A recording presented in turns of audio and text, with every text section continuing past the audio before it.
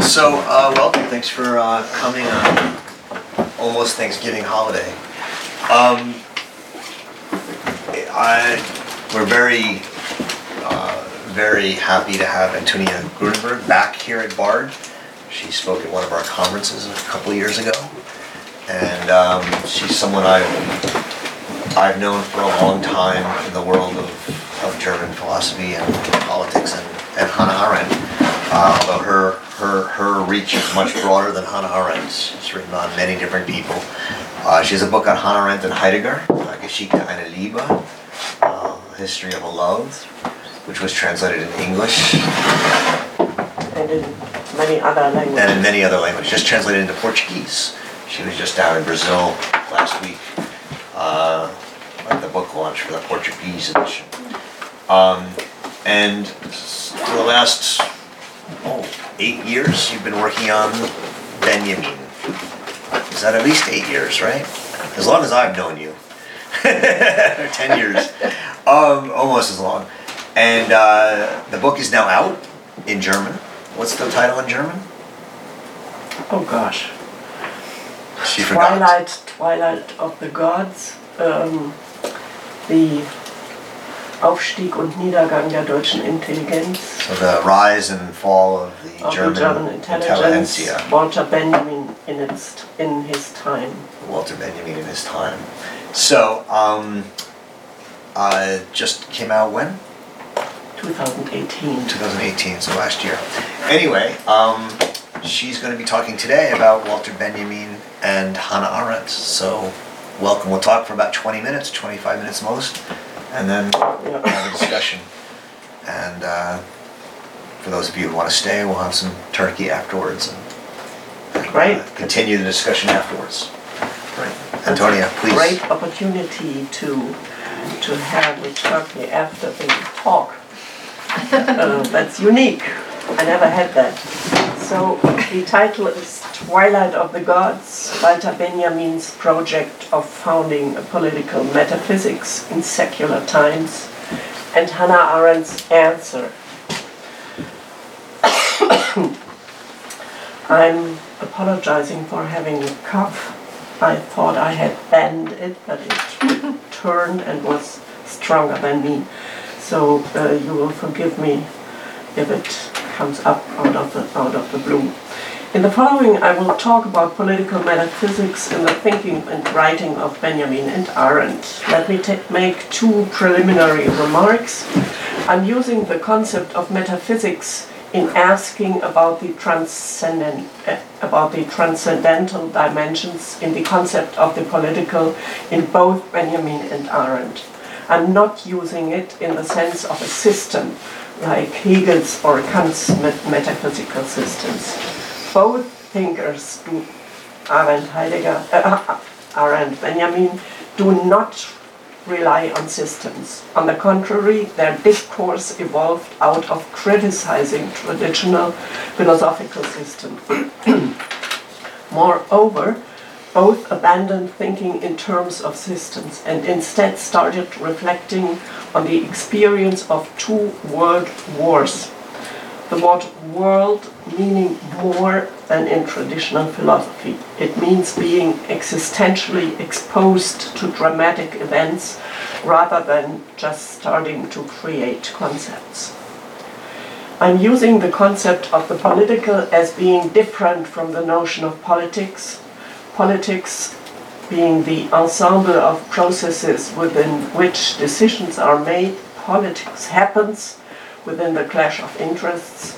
However, political acting is embedded both in politics and in the dimensional of the political. Quite intentionally, I keep the concept of the political formal as an analytical category, not as an essential.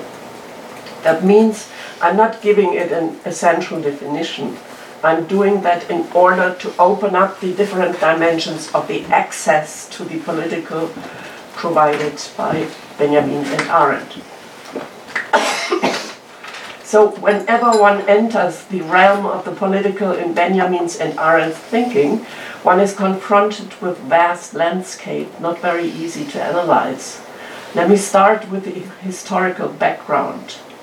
Benjamin and Arendt had slightly different backgrounds. Benjamin was born in 1892, Arendt in 1906. A difference of 14 years, that's not so much. However, at the break of World War I, Benjamin was an adult and registered as a volunteer for military service.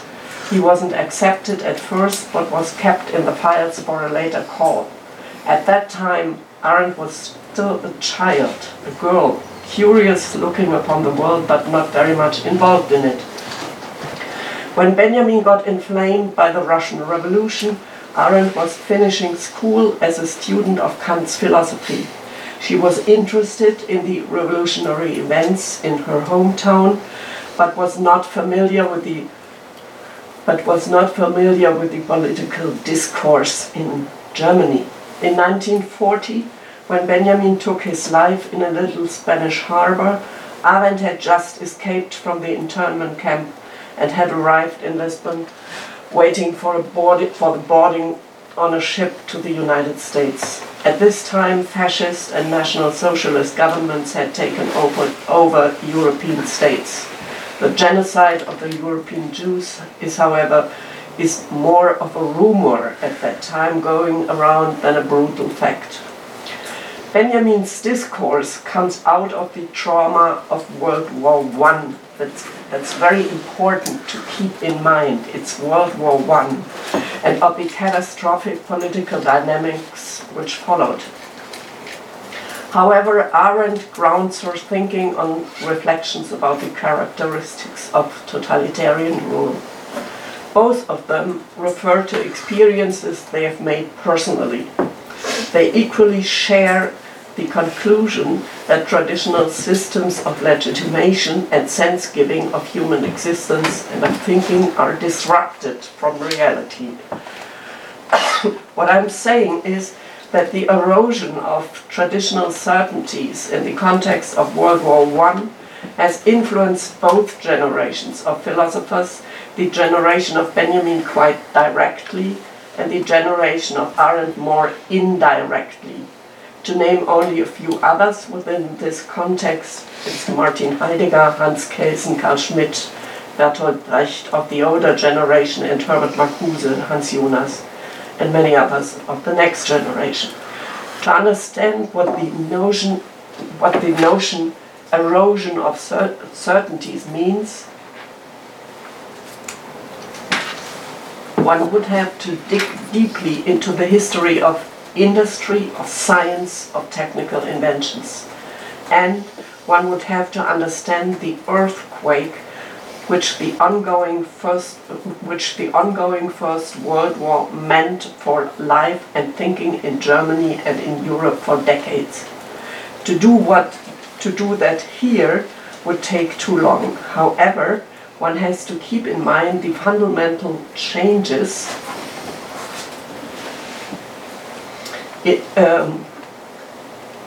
the technical developments in industries and science brought to this country. They were reflected in the great project of the next generation of philosophers and thinkers to find new answers for the question of legitimation, or to say it in other words, to find a substitute for the traditional system of legitimation. Why was this obvious? Why it seemed to be necessary to look for different legitimation for political systems? Because the great events in science and industries, plus the primal catastrophe of World War I, had brought up fundamental questions like what is really going on? What is the sense of human existence after this catastrophe, World War I? Who or what is sense-giving for our life? What is good life? What is good politics? Benjamin belonged to those who followed these questions. Arendt belonged to those growing up among those questions. Both of them were deeply convinced that politics, meaning parliamentarism, political parties, compromising, embedded in an authoritarian system like in Germany, would give no answers, nor would they provide solutions for basic questions. The same was valid for the upcoming positivism, whose protagonists aimed at substituting metaphysics with physics. Let us start with Benjamin.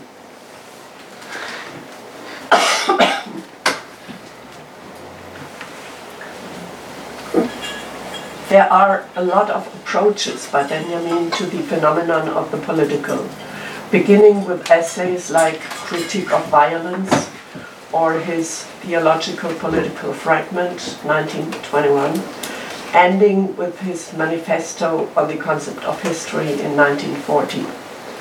Looking back, there are some characteristic lines within the political realm which Benjamin was following. For example, the youth movement and its cultural elitism. After having broken up with the youth movement, Benjamin opens up towards new contemporanean currents like the political circles among German intellectuals and politicals at that time. They either propagated a radical leftist break with the bourgeois system, or they represented a conservative moralistic mission. Their common denominator was an explicit anti-liberalism. To better understand Benjamin's approach to the political realm, for example, in the Critique of Violence, one should look at contemporary texts which influenced him at this time. I name just two authors by whom he was impressed at this time: Georges Sorel and Erich Unger. Sorel's most influencing book was Reflections on Violence from 1908. The other one by Erich Unger was Politics and Metaphysics from 1921. Georges Sorel, following Henri Bergson, intended to regain a new frankness in the realm of the political. A precondition of this was that all traditional historic institutions, including the institutions of the workers' movement, should be destroyed. Only on this ground, like on a tabula rasa, I don't know if this notion is, only on this ground, like on a tabula rasa, it would be possible to build a new classless society.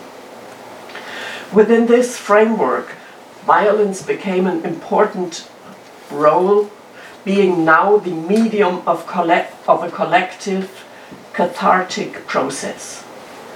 By enacting a collective act of violence, the oppressed class, workers mainly, I'm still talking about Sorel, should empower herself, the class should empower herself to be the new avant-garde of society, self-managing itself without needing political institutions. Benjamin uses this anarchist-like concept to underline his thesis that all relations within a society were based on violence. Another influential current in Benjamin's approach to the political realm at this time, like in Critique of Violence, was Erich Unger's monumental work, Politics and Metaphysics from 1921. Unger's point was that a new political system would have to be embedded in a meta-political universe. Here too we find a fundamental criticism of bourgeois politics and of liberalism. In Unger's view, democracy with her layers of secular legitimation, division of power, parliamentary rule, legal system, etc., would not provide enough spiritual sense and legitimation. Only a system rooted in an overall transcendental reference would be able to dissolve the opposition between body and mind, body and spirit. You may note that this is a reference to Romanticism also.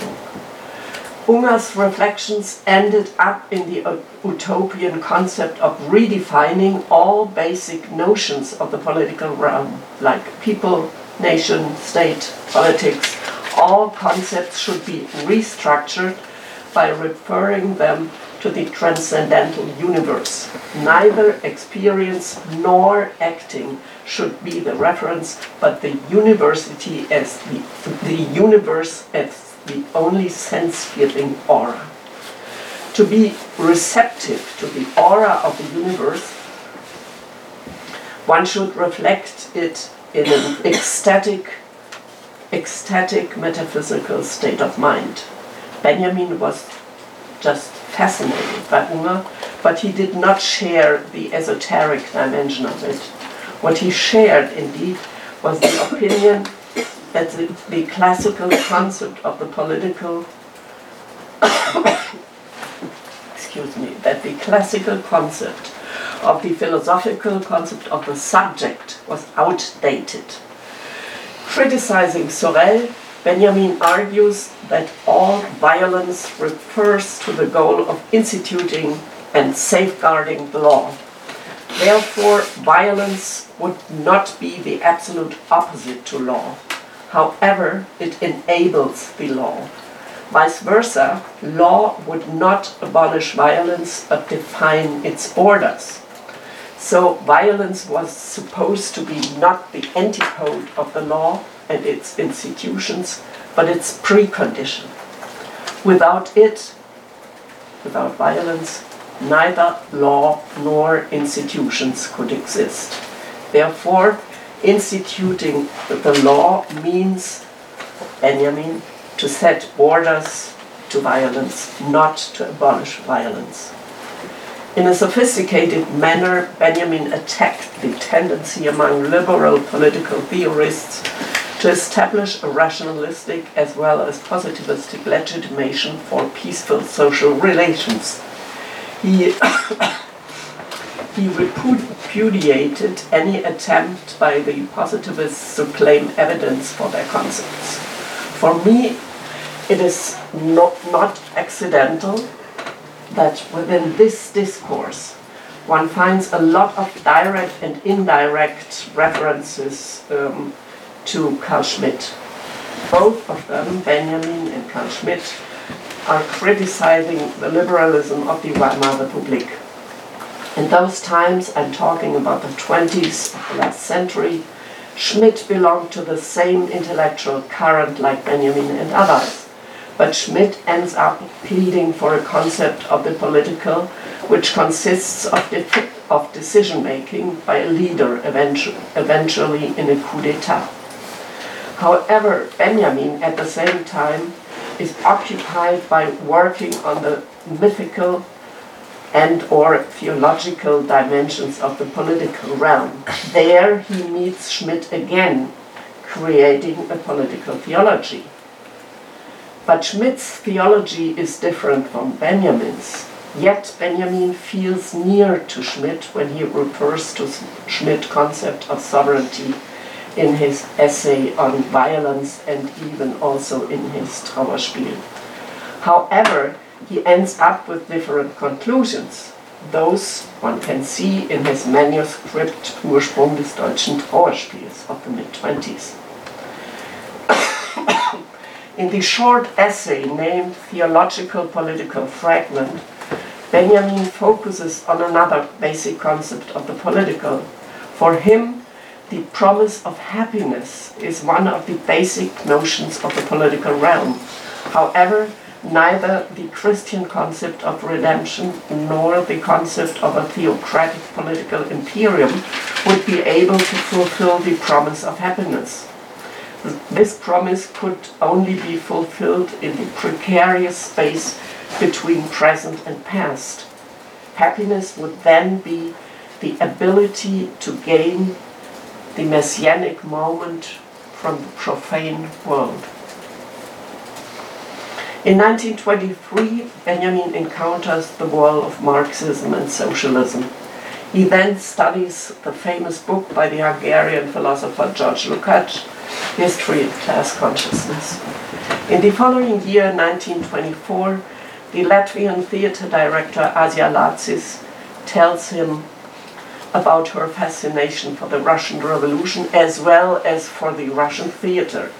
She evokes his interest for a different understanding of the political realm. namely as a space in which revolutionary action takes place.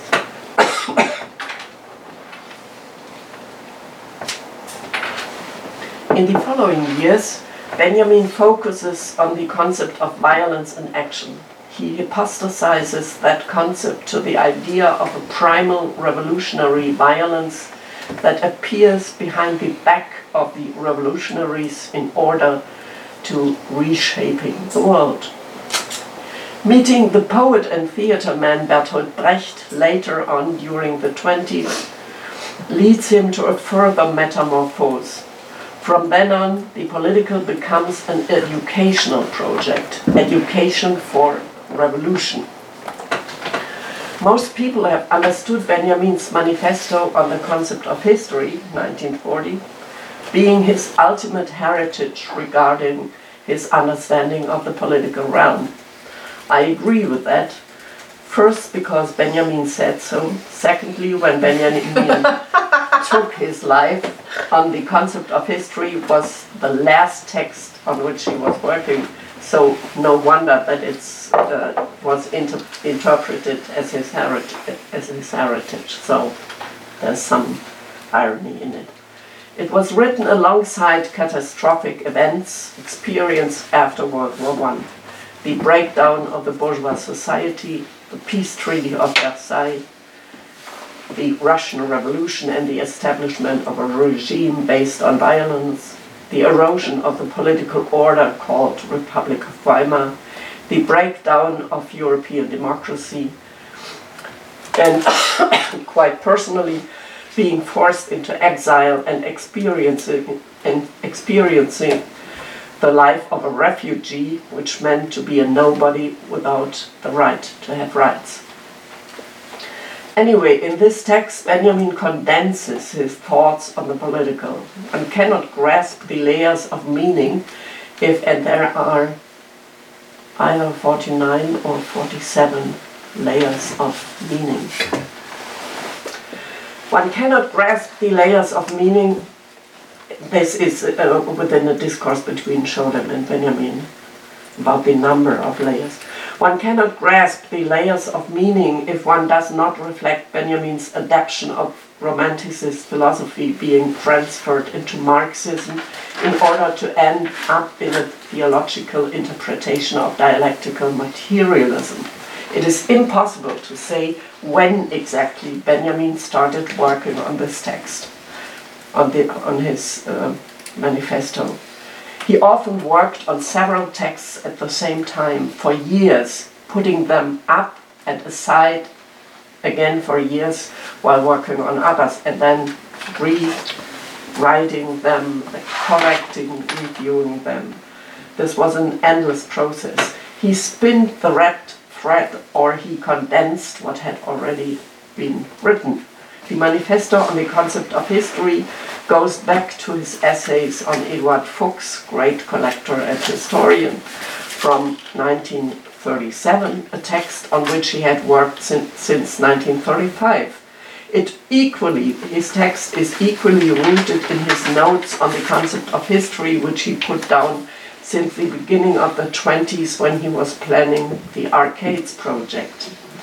There, in the Arcades project, you can follow his process of thinking by collecting different perspectives from literary as well as from scientific sources on history. It was in these notes that he had worked on the critique of the concept of progress. It was equally in these notes that he developed his own concept of history, following his proper understanding of historic materialism. But then his materialism basically differed from the communist concept of materialism. Like always, he provided some commentaries for the future readers of his text on the concept of history. At the beginning of the year 1940, he wrote to Gretel Adorno, the wife of his friend and mentor Adorno, "The advent of war," meaning now the Second World War, "and the constellation which made him happen have motivated me to write down a couple of reflections. I can say that I worked on them for 20 years. I even hid them from me over the time. But these reflections are not just reflections. However, they are an ensemble of reflections creating a manifesto. His style is almost authoritarian. In front of the decay of the European world on which the pact between Stalin and Hitler hangs like a Damoclesian sword, Benjamin's voice is rising up like the voice of a messiah. He harshly criticizes the appeasement politics of Western governments towards fascism. He condemns liberalism and equally social democratic politics whose weaknesses would have led to the victory of fascism and national socialism. The paragraphs talk about the downfall of a whole world, at the end of which a strange perspective is rising, the perspective of salvation. He does not give any hint that salvation will surely come. How could he have done that anyway? There's obviously no realism in it, but Benjamin insists that salvation, redemption, is possible in the form of a miraculous event. In a way, the text is quite sketchy. But on the other hand, it is clearly programmatic. Benjamin declares himself as being somebody summarizing his manifold and diverse reflections. One could even say that the author, who kept hidden behind a curtain for a very, very long time, is now coming to the forefront to declare who he is and what he stands for politically. Benjamin stood for a totally different way of understanding the world. He radically criticized modern Western politics, whose concept of linear time and progress had led to its downfall. In contrast, Benjamin elaborates the concept of making present and past clash together. Following Benjamin, present is only understandable when it appears or occurs as past too. Sentences like, or phrases like, there is never a document of culture without being a document of barbarity, will only be understood if you follow Benjamin's paradoxical concept of time. It is a new way to understand the past as present and vice versa, the present as past. This kind of historic materialism had nothing to do with the social democratic understanding of politics, and even less with the communist doctrine. The social democratic movement, for example, worked with a simple concept of progress based upon forgetting the past by reducing it to a chain of events. The chain of events suppressing the working class and following Hegel, they wanted to make the world better from year to year. Looking for Benjamin's conclusions regarding his concept of the political realm, it is obvious that political action in the revolutionary sense is only possible with a new reference to history. Action does not come out of the so-called means to an end relation, meaning I'm using all means to reach one goal. However, action occurs in confronting present and past, blowing up the time, putting all timely events to a halt, so to say, with a tiger's jump into the past. That's the metaphor he uses. A different metaphor for what is meant by Benjamin's concept of time is the image Benjamin quotes from the French Revolution in 1830. It was then that revolutionaries in a collective act shot on the clocks of towers and churches in Paris in order to mark the revolutionary breach. At this point, a breach of time is occurring in Benjamin's conceptual thinking. In his view, the shooting effects a pause. Time has come to stop. It is then that the messianic moment is occurring and acting is possible. It becomes possible when action and remembering come together. Let me end my sketchy overview about Benjamin's understanding of the political. I will come back to it at the very end. Quite similarly to Benjamin, Arendt reflected about the void resulting from the disappearance of the religious as well as philosophical grounding of human existence in modernity. In this she follows her teacher Martin Heidegger too. But different to Benjamin and Heidegger, her reflections refer directly to the experience of the double catastrophe of World War II and the genocide of the European Jews. Therefore, the conclusions she draws are a bit different. As a survivor of the catastrophe, she refused to return to the traditional instruments of morality and ethics.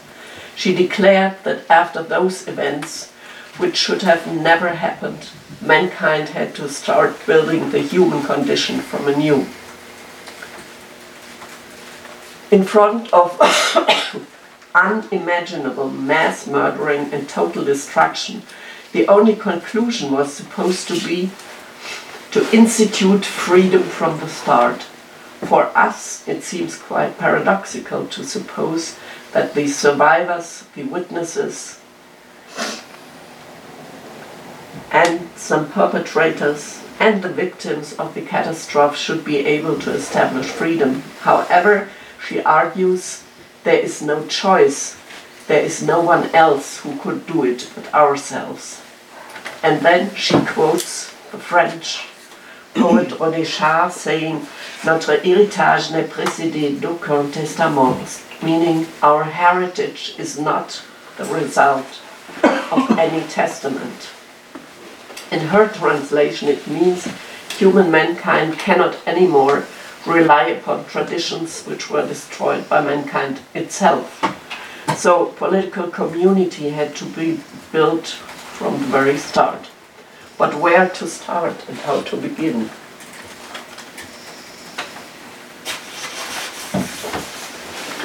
Arendt's references to the political realm are widespread over all her essays.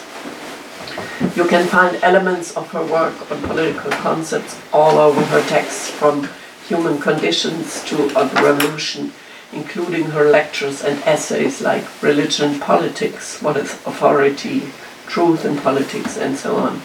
To cut it short, one could say that Arendt has spun the red thread of her reflections on the political in all of her writings, closing up with an analysis on the basic concepts of thinking at the end of her life.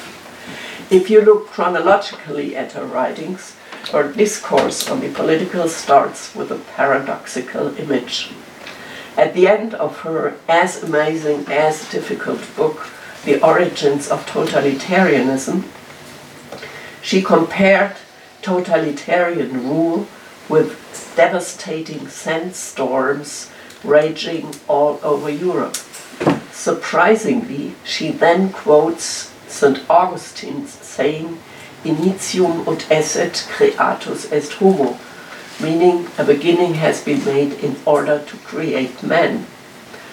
That quote was not at all in the logic of her discourse in the book, which ends with the description of practices of mass murdering. Obviously, she wanted to point out that there would not be a return to times which had been before, but a fundamental breach and a new beginning. Indeed, in her next essay, Human Condition, she lays out the conditions of a new beginning and, paradoxically enough, starts with a critique of modern mass society destroying the political realm. In fact, reading the Human Condition, you may think that this essay continues discussing the questions she brought up at the end of Origins of Totalitarianism. how to start from the beginning.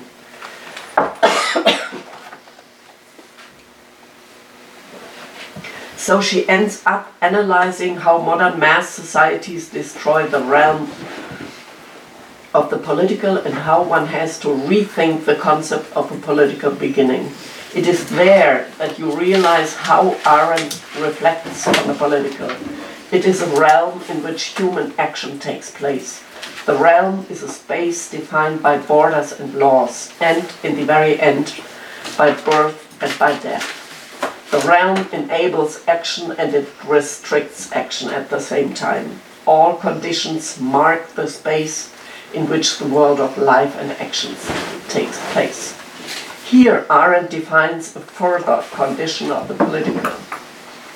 Following the Greek understanding of freedom, she argues that freedom and free action is only possible in a realm where the necessities of life do not play any role, and where there is no domination.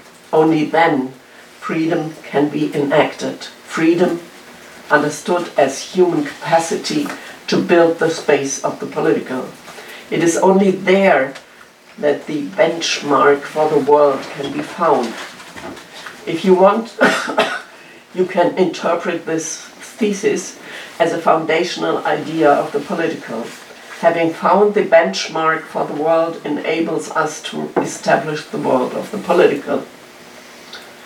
However, in the world in which the reproduction, the biological reproduction, and the production of things, of materials, is kind of dominating, then there is not much space for public action and public speaking. So I skipped them. So if I would want to summarize the important elements of Arendt's concept of the political, I would have to name, besides the principle of space, of beginning, I would then have to name the concept of plurality. Plurality understood as the capacity of freedom and at the same time as the ability to create political power, meaning horizontal power, not vertical power.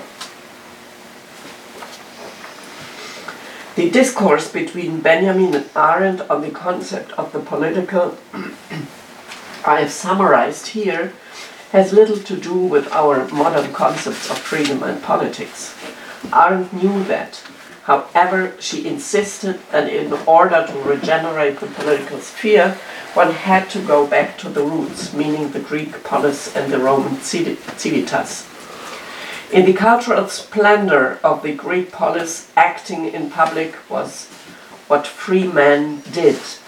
Who somebody was revealed in his actions, in his narratives about these actions, in the consultations about laws in warfare and in sports. At this point, Arendt maintains, firstly, political action and speaking is only possible in a common space. Secondly, political action is directed towards the other citizens. Therefore, action cannot be identified with doing or producing or making. It rather aims at the discourse about the common good. One result could be, like in the American Revolution, a constitution. Arendt also knew that the separation of the public sphere from the sphere of the private had vanished in modern times. She knew as well that the economization of society overlapped the political sphere, and yet she maintained that the benchmark for the world cannot be found in the material needs of the daily life, nor can it be looked for in the realm of means and ends. In her view, a new space must be created in which public discourse and action was possible. Coming to an end then, Throughout their life, both Hannah Arendt and Walter Benjamin were reflecting on the deep crisis in Western thought and politics. However, they did this from slightly different perspectives. Benjamin looked upon the crisis from a time period in between two catastrophes, the primal catastrophe of World War I and the impending disaster of World War II. He evoked the hope that mankind would be saved, could be saved. But he himself did not believe in his salvation, as we all know. However, Arendt, having personally escaped the catastrophe of war and genocide, evoked the human ability to start from anew. She drew this possibility from the human ability to create new life. For her, the fact of a new life created the possibility to start politically from anew. The fundamental difference between both of them comes from their different methodological approach to the question of the political.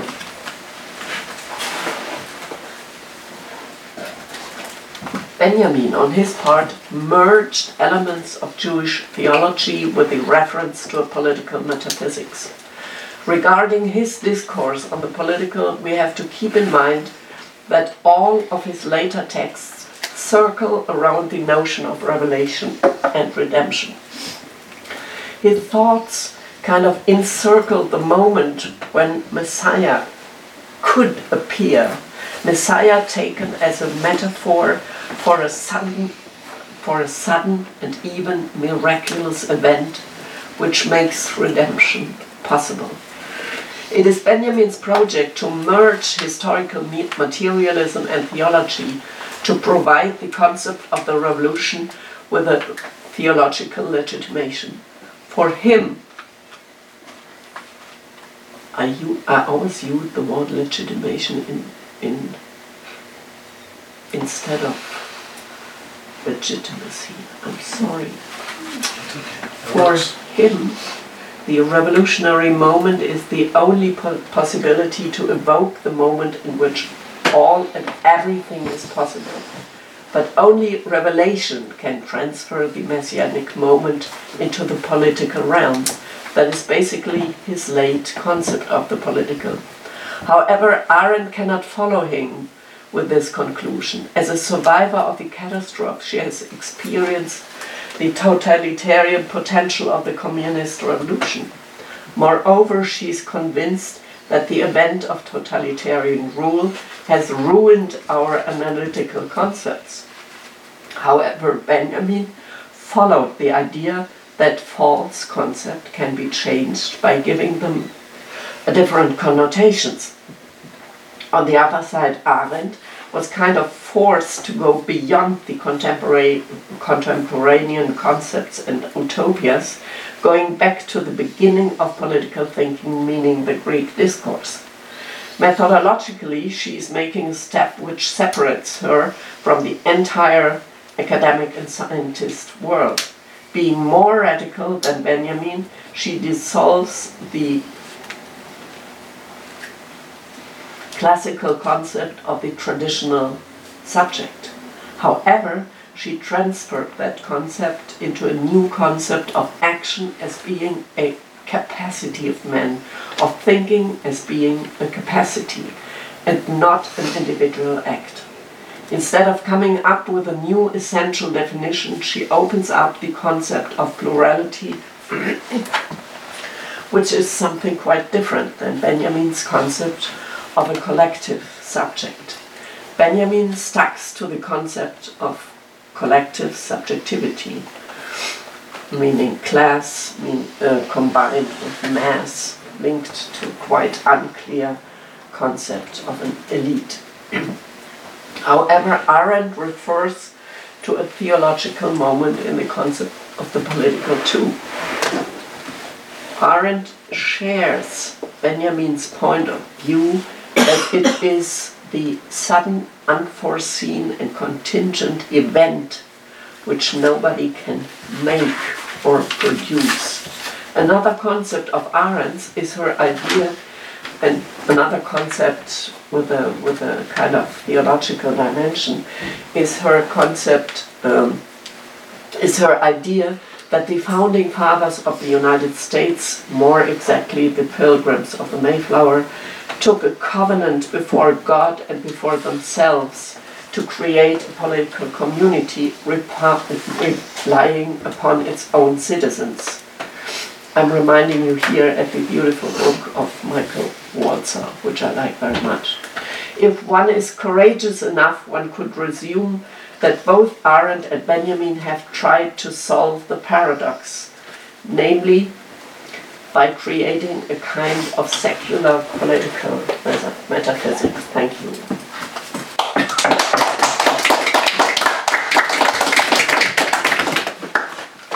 Thanks very much, Antonia.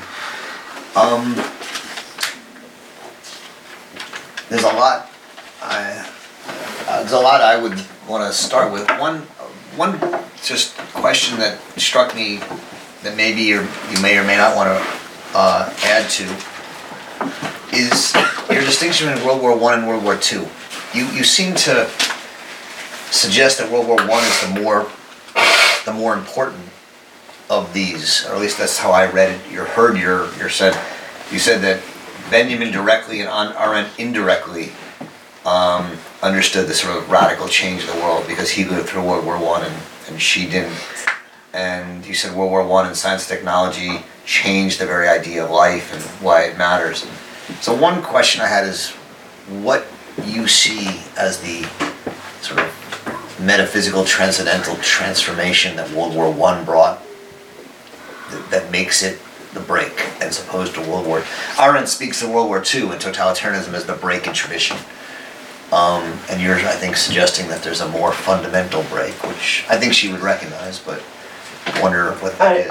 I think she would recognize. No, in my book, I even argue that the that the great breach of tradition starts at the end of the 19th century, and kind of being concentrated in World War I, meaning that all the traditional understanding of what is a good society, what is a good citizen, what is a good life, and so were turned around. And you can look, at the heavy industry, you can look at technology, you can look at the technical inventions, and you must look at the discourse which started among the workers' movement, among artists, among philosophers, the young generation, which was born in the 80s and in the 90s of the 19th century.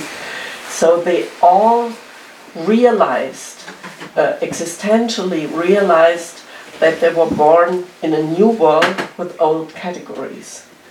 And so they started rebelling. Heidegger was a rebel, yeah, and Benjamin was a rebel, starting with the new youth movement, the protagonists of which were propagating that the old generation is rotten. It's all old stuff, and they don't have any answers to the problem created by the new world. Yeah, and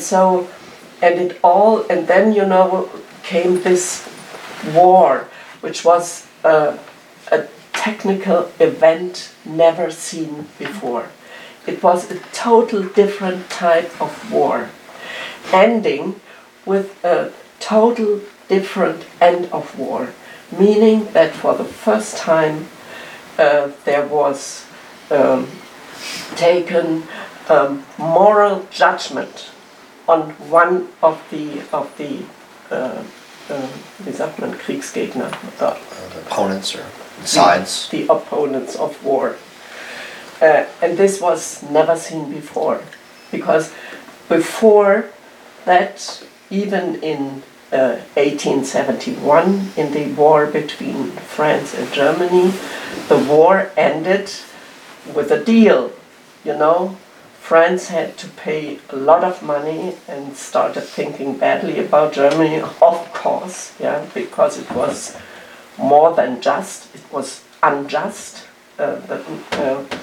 And now it was the first thing which came as a so-called peacemaking argument was that only the Germans were guilty. And this was an unforeseen event which changed. The American Civil War actually has a similar, I mean, this is, I think the Europeans see it one way, but I mean, the American Civil War was the first war in many ways that one side was seen as just wrong and the other right. And right, you are right. Yeah. You're right, but the American Civil War is far from the European consciousness at that time. Yeah, it is at that time. I understand. Yeah. So, I mean, there were other periods in history where there were rebels, right? I mean, we can talk about Kant and Hegel and Hölderlin as rebels. We can talk about the revolutionaries in France and America as rebels. We can go back all through history. It strikes me that the fact that there was a rebellious generation, Heidegger and other people and artists, is not the argument, maybe, but the storms of steel, the idea that the war was fundamentally different. Is that? I mean, Arendt, I think you're rightly saying, Arendt understood the radical changes happening in the early 20th century, and she even says the end of tradition. At one point in the essay "Concept of History," she says the break of tradition starts with the French Revolution. But what she always comes back to is it only becomes a factual break with totalitarianism, with World War II. For political consciousness, I think that's a really important point. You know, Arendt was coming up at that moment when World War I started. It was the first time. That's when she started reading Jaspers. Well, she was 11. I mean, that's what. And she was forced to flee. Her and her mother went to Berlin when the war started because they were afraid, and they came back 10 weeks later. And that's, you know, she was entertaining the troops in Königsberg, but that's when she was starting to read philosophy. And I think entertaining the troops. She was in the garrison. Her class would go and entertain the troops. But she, in some of the earliest readings, entertaining the troops, I have to think of Marilyn Monroe. Hannah Arendt in Maryland. But she writes about the economic, political, and social conditions in the early writings in the 40s that lead up to the work on totalitarianism, and we don't talk about that very often. I think it's a good point. The other side of it. So if this break is happening, whether it's at the end of the 19th century, early 20th century, World War I, you give us a number of categories to think about what the break means. The loss of a space of politics, common space, the loss of action.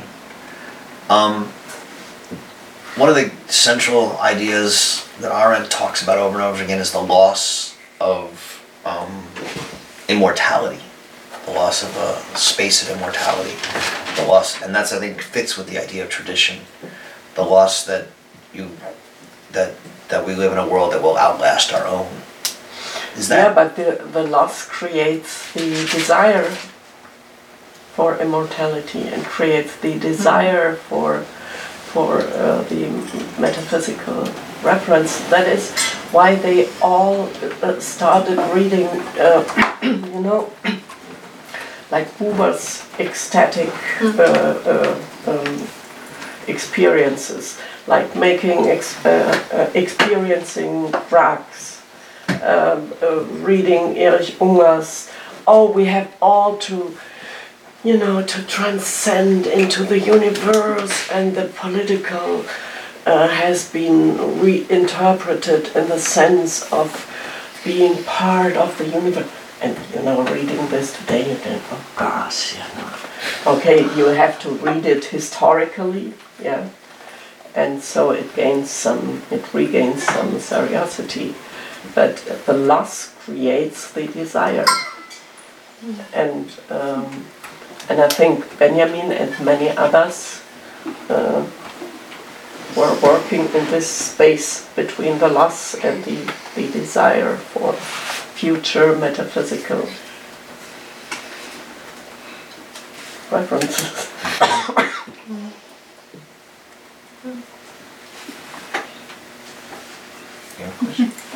Go ahead. You can, I can wait. Oh, I'm sorry, I didn't see you. I mean, I have many questions, but thank you for the talk. It was very stimulating. But I just want to ask. Obviously, Dadaism, Surrealism, many of these modernist movements had their impetus in the trauma of World War I and the tectonic shift, the earthquake that it precipitated in epistemology and the ways of thinking about the world. And I know that Benjamin, for at least a little while, was compelled by this kind of surrealist hermeneutic of profane illumination, of surreality, and so on. But it fell out later on. By the time I think he did one expose in 1935 of Paris expose, then he did one in 1939. After Adorno criticized him, and it was dropped. You are talking about... I'm talking about the Pasagen. Passage. Yeah, The Arcades project. But I don't know how to pronounce it in German. Passagen. Yeah. I just wanted to ask, what was Arendt's relationship to psychoanalysis, or what was her reception? I've immersed myself in Benjamin because I'm writing something on, but Arendt, I would like to know what. She was strictly against. She was strictly against, yeah, I would think so, yeah. Whereas Benjamin, there is a little remark saying, "Oh gosh, these days Asialatzis talk to me about psychology. I should work about it." So, but it's it's a threat, and it lays there, but he doesn't work upon it. But he is he's very curious about everything, about every perspective on this world, about and he would even have been a digital nerd for a time. Just to play with the instruments, to understand how it works, and then starting to harshly criticize it, probably. So he was, in a way, he has some elements of a curious child. He has kept this all his life. Yeah.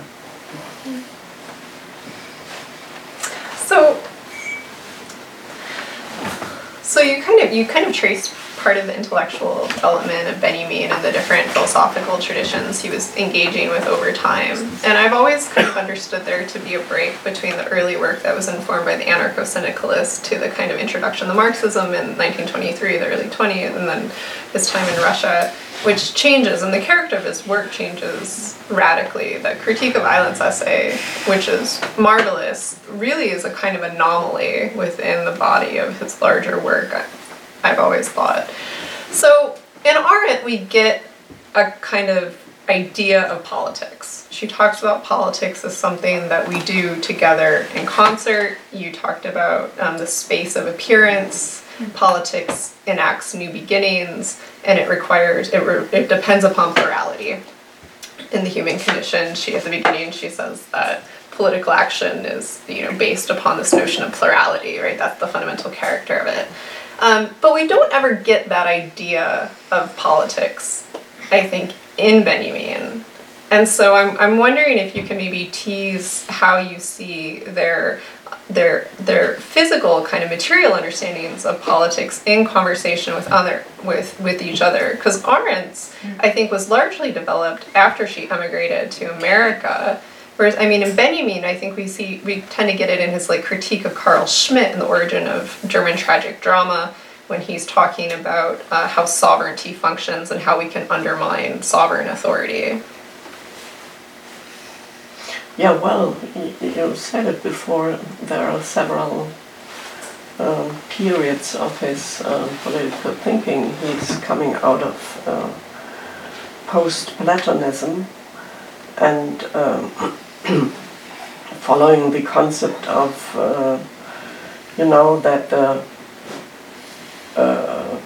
that the truth in politics is to be found in ideas.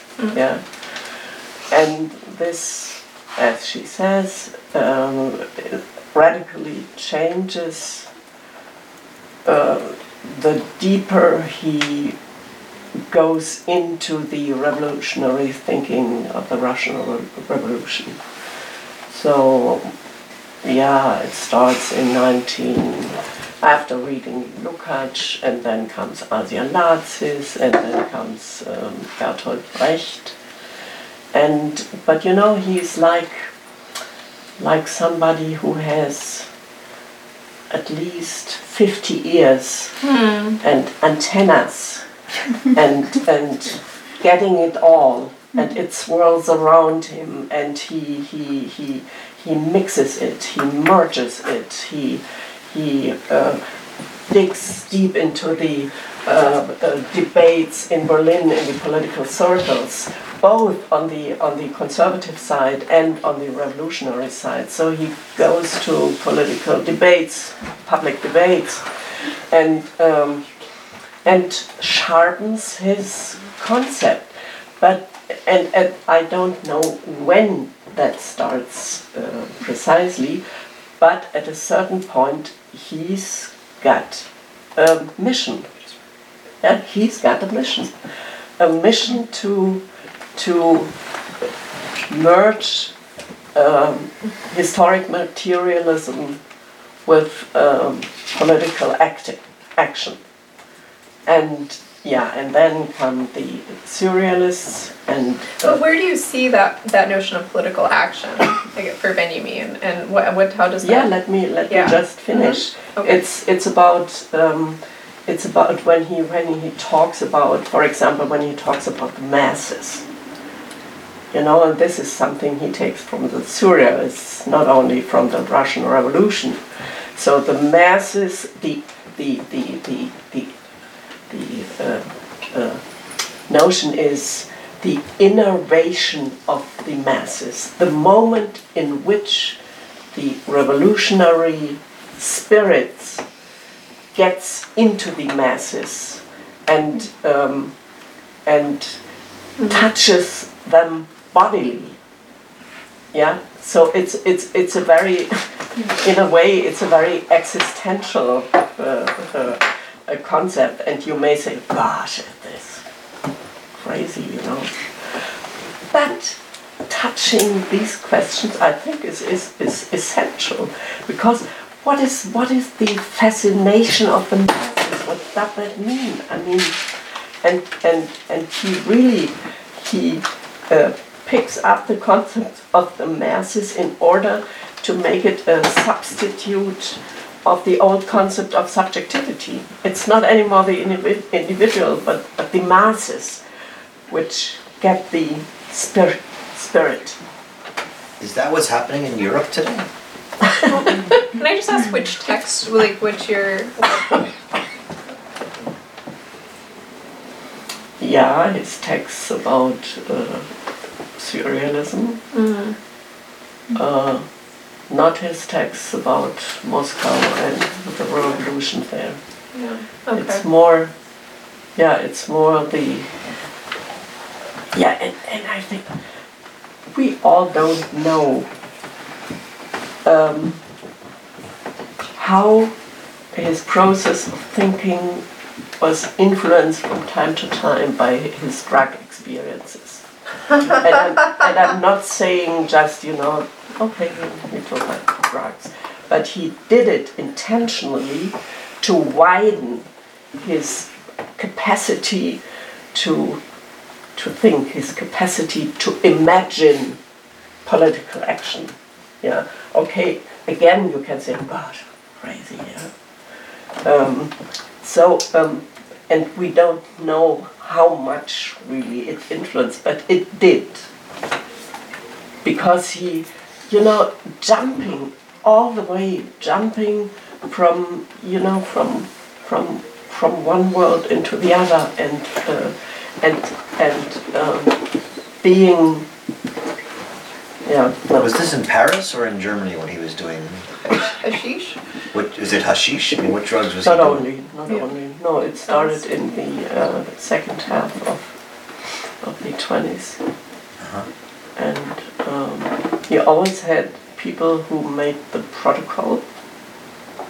Right. So he didn't rely upon his upon the doctor, but invited, for example, one day he invited Ernst Bloch to do the protocol, or he invited his cousin, Leon Wissing, to do it, or he invited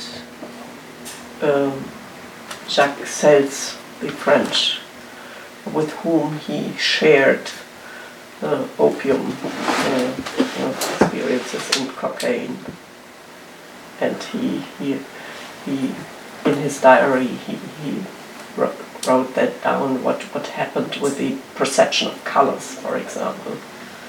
And he constantly tries to open up other worlds, other dimensions of. Does Arendt know this, I assume, about Benjamin, and how does she respond to that? I'm wondering. No clue. I imagine she did when they were spending time together in Paris, and she was at the cafes with Sartre and Camus and Bataille and Benjamin.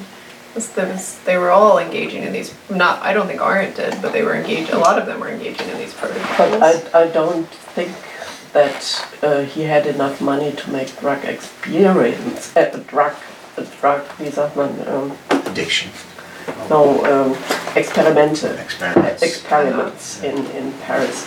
But what was common at that time was the state of affair in medical practices was taking morphine or morphine. Morphine. And that Arendt knew. And he took it against his heart disease and against depression and all that. Thanks for a really interesting talk.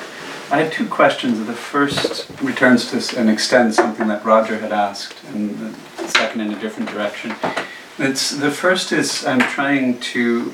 You were talking about how both figures are responding to the erosion of traditional certainties, as you put it.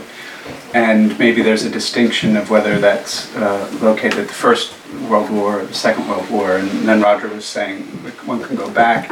And I'm wondering how much is at stake. I mean, if one thinks historically the Kant's Copernican revolution is responding to the erosion of certainties, or scientific revolution, Galileo is responding to the erosion of certainties, or Augustine is responding to the erosion of certainties, or Plato and Aristotle are responding to the erosion of archaic certainties. So it feels to me, I don't understand myself why the contemporary moment that they're speaking about feels like a more profound, like that's the break. So the tradition goes all the way back in a kind of unbroken way to Plato and Aristotle, but this is the moment either at the French Revolution or at the point of the two world wars that the real break happens. So the first question would be whether how you understand that and how much you think rides on the question of when that break is said to have happened. And the second question is for Arendt. You were saying that the sudden, unforeseen, contingent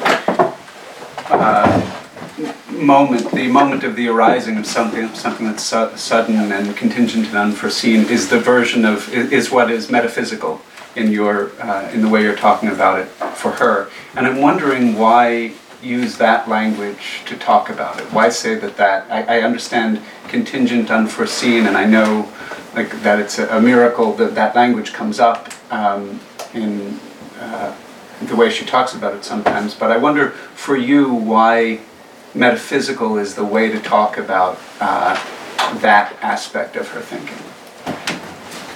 Yeah, starting with the second question. I think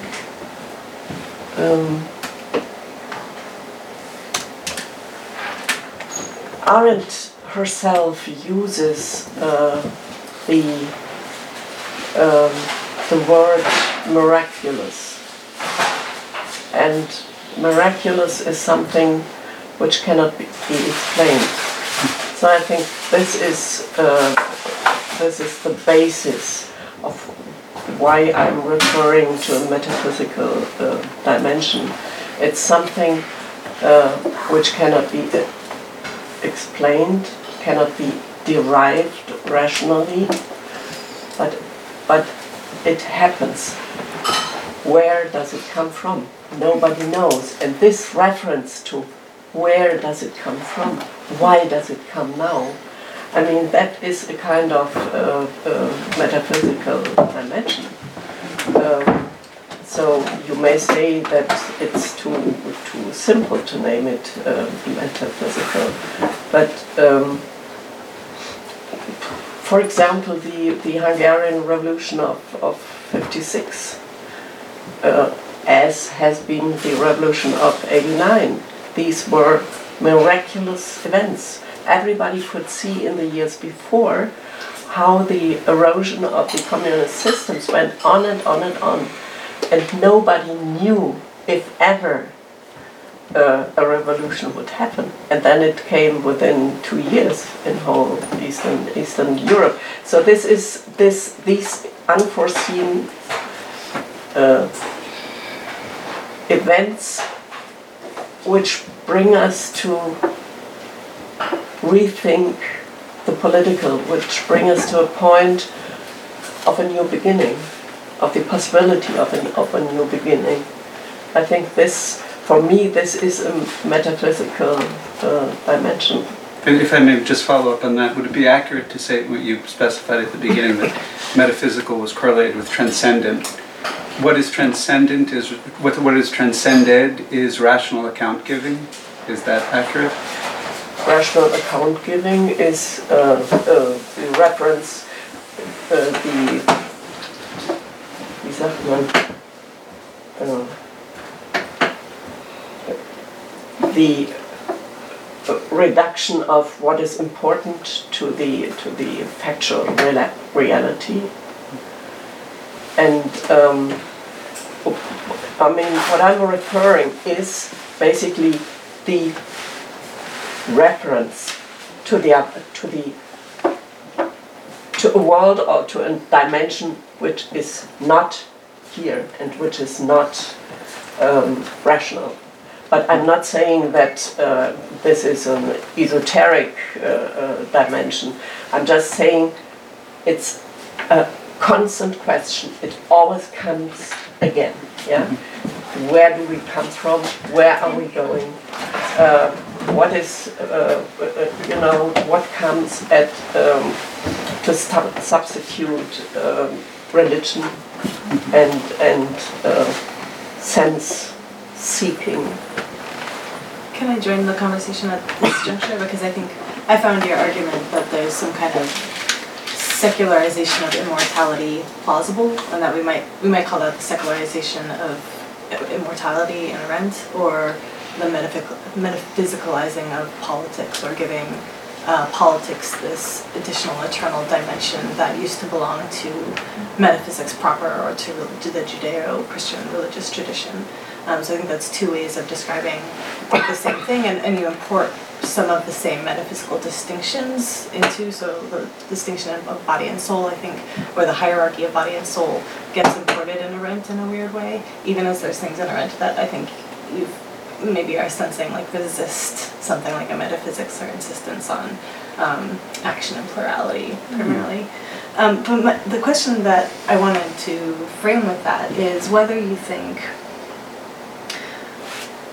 this notion of a politics that aims at immortality is still a viable one, or whether, since the rupture that we are facing now is really the rupture of the Anthropocene, and this moment in which climate catastrophe is putting human global survival into question. That's like the rupture and the catastrophe that I think we're struggling with politically. And so it seems like potentially immortality is less the political horizon for us, less the political metaphysics for us than a simple metaphysics of, or rather a simple physics of survival. Simple physics, right? yeah. And so can we do away with a metaphysics? Can we do away with immortality? Is that still a viable political horizon for us, or do we need to actually start to articulate a politics of survival, reproduction, those things that were secondary in our account? Well, we will experience it. At the moment, the wave, the wave goes into the current of our problem is surviving, our problem is keeping nature kind of sane, but we barely touch the question of capitalism. Yeah. So, and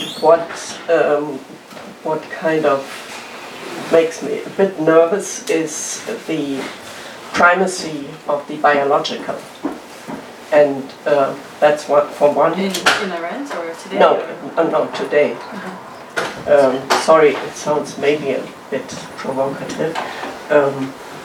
And the other thing is that the idea of, or the paradigm of what good politics is, reminds me, and again I'm being provocative, sorry for that, reminds me, of ideas calling for the Maßnahmestaat, for the state acting now, for now and then, immediately, without, the slowing down of political processes, without balancing factions, fractions, and there is a lot of nervosity, a lot of and also a bit of naivety in the call for institutions who can act immediately. So I'm very much interested in this discourse, but I'm viewing also its critical sides, its critical aspects. There's so much, it's so complex, there's so much to say. I suppose there's a point maybe at which survival and immortality become the same, right? If we're able to survive, that ensures a form of immortality for the human thing. So maybe it's less of a question in that respect. Maybe. Maybe, and this is, in this context, Arendt is totally outdated. What do you mean by that? No, I mean, for her, survival. Now you're being provocative. No. What do you mean by that? For Arendt, survival is the opposite of immortality, right? I mean, survival in the sense of a life cycle is what ants have. Right. It's not what humans have. No, I mean, she says it very clearly. Yeah. And so the idea that you would survive, that immortality would be attained through species survival, is for her is the death of humanity. And the death of politics. And the death of politics. So when you say she's outdated, are you suggesting that we would move towards a species level animalization? Or? No. I'm just trying to understand what you were saying. No, what I was saying is that within this context of reducing the political to the biological surviving, in this context, Arendt is outdated. Yeah. But immortality. I can see no point where I mean, it's up to us now. It's not up to others. It's up to us to find answers and to criticize the limits of the ecological discourse. But she begins the human condition by reflecting on space travel and thinking about our worldly alienation and how we, have this kind of longing to be liberated from Earth, which is our home. But now it's kind of flipped. It's not that we might, of our own will, release ourselves from bondage to the Earth, which changes our worldview. It's that we're actually making the Earth inhabitable uninhabitable for, I've been talking all day, uninhabitable for ourselves. But so I think it's kind of an opposite side of the coin that she was reflecting on there. But immortality for Arendt, I always think about it in terms of remembering that we have a right to appear and that we have a right to be that we have a right to be remembered, and so less in terms of the transcendental horizon of ensured existence, which sure in our own I think imagination might extend out in that way, but is also somewhat different than a theological transcendence, perhaps. That's a good point. I was just going to say that's the sense in which I meant that if we were to be the generation that solves climate change, then we would be remembered for that heroism and that sense. So that's the point of survival and immortality. Immortality is not only to be remembered, but to be deserved to be remembered. Right. And thus it brings in the whole idea of greatness, which is provocative in the Arendt. I mean, so are you suggesting that? I'm just trying to. Are you suggesting that we embrace her idea of greatness, or have to go beyond her idea of greatness? Or is that not what we were talking about? Both. Yeah. Say more about that, maybe, if you want, if you would. Both. Okay.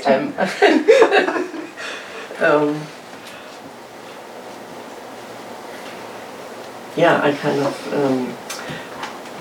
say it again. I lost. You said you said both when I said, are you saying we should embrace her idea of greatness and of deserving to be remembered, or get beyond it? And you said both. And I'm just wondering what that might be. Yeah, I mean, we are relying upon Arendt as Arendt relied upon the Greeks, We are quoting her, we are referring to her, we love the veracity of what she says. And I'm not talking about truth, I'm talking about veracity. And at the same time, we have to find our way. So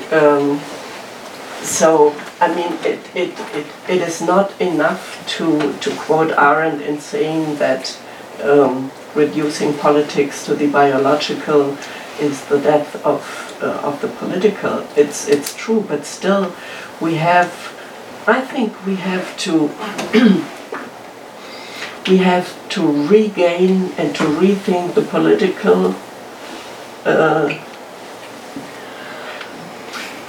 Roger, let me say it in German. Ja.